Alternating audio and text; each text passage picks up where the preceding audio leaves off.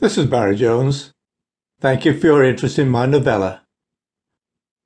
The story begins as two teenage boys, Gareth Jenkins and his friend Victor, explore a centuries-old lead mine atop a steep hill overlooking the northern coast of Wales.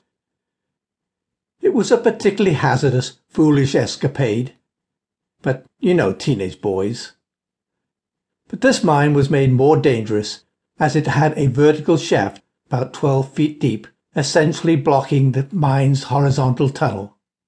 So let me pick up the story right there. And this is Gareth Jenkins speaking.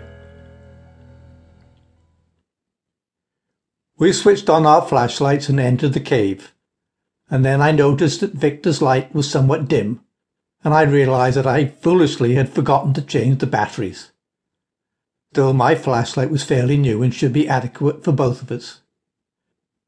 It was wetter than before and the pools and puddles more extensive, and the walls even slimier. I nattered back and forth to keep Victor's spirits up, and downplayed the upcoming dangers of the vertical shaft. When we reached the shaft, I told him to sit on the edge stones and shuffle his way on his backside to the continuing tunnel on the opposite side. He clearly was a little shaken, but followed my instructions as he sat down and made his way around. He had no difficulty whatsoever in bounding up on the opposite side. I then led on through the mud puddles to a final large cavern. I was proud of that portion of the cave, and I swung my flashlight around to show how expansive it was, and promptly smashed my light against overhanging rock. Immediately the illumination level dropped dramatically. I inspected the damaged piece using Victor's now even dimmer light. It was no good. Totally useless, in fact. The bulb was broken and I did not have a spare. We would have to rely on Victor's flashlight. I was still the leader, and Victor handed me our only source of hope.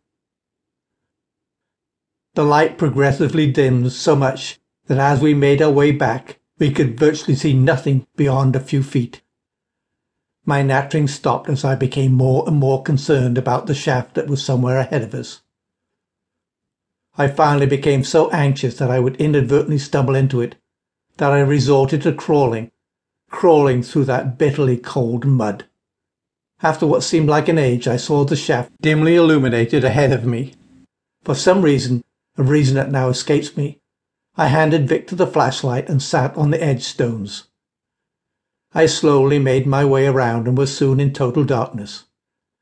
The flashlight in Victor's hand looked like a pinprick, even though it was just a few yards behind me. Victor followed onto the stones and edged his way after me. After several minutes, I judged that I was at the beginning of the opening of the passage on the opposite side of the shaft. I leant back to adjust my balance to allow me to pivot out of my seated position and to swing up my knee. To my horror, I promptly hit against a solid wall, one that should not have been there.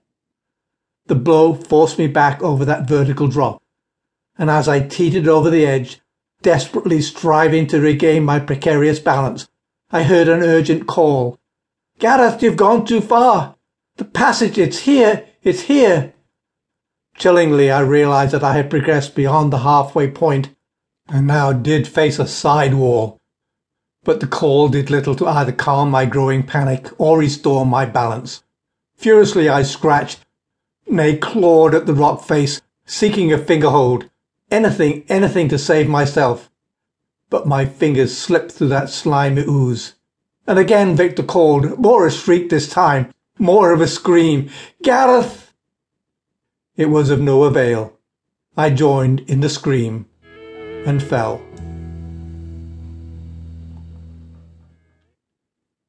Gareth does survive, but finds the base of the shaft lit by a strange blue light.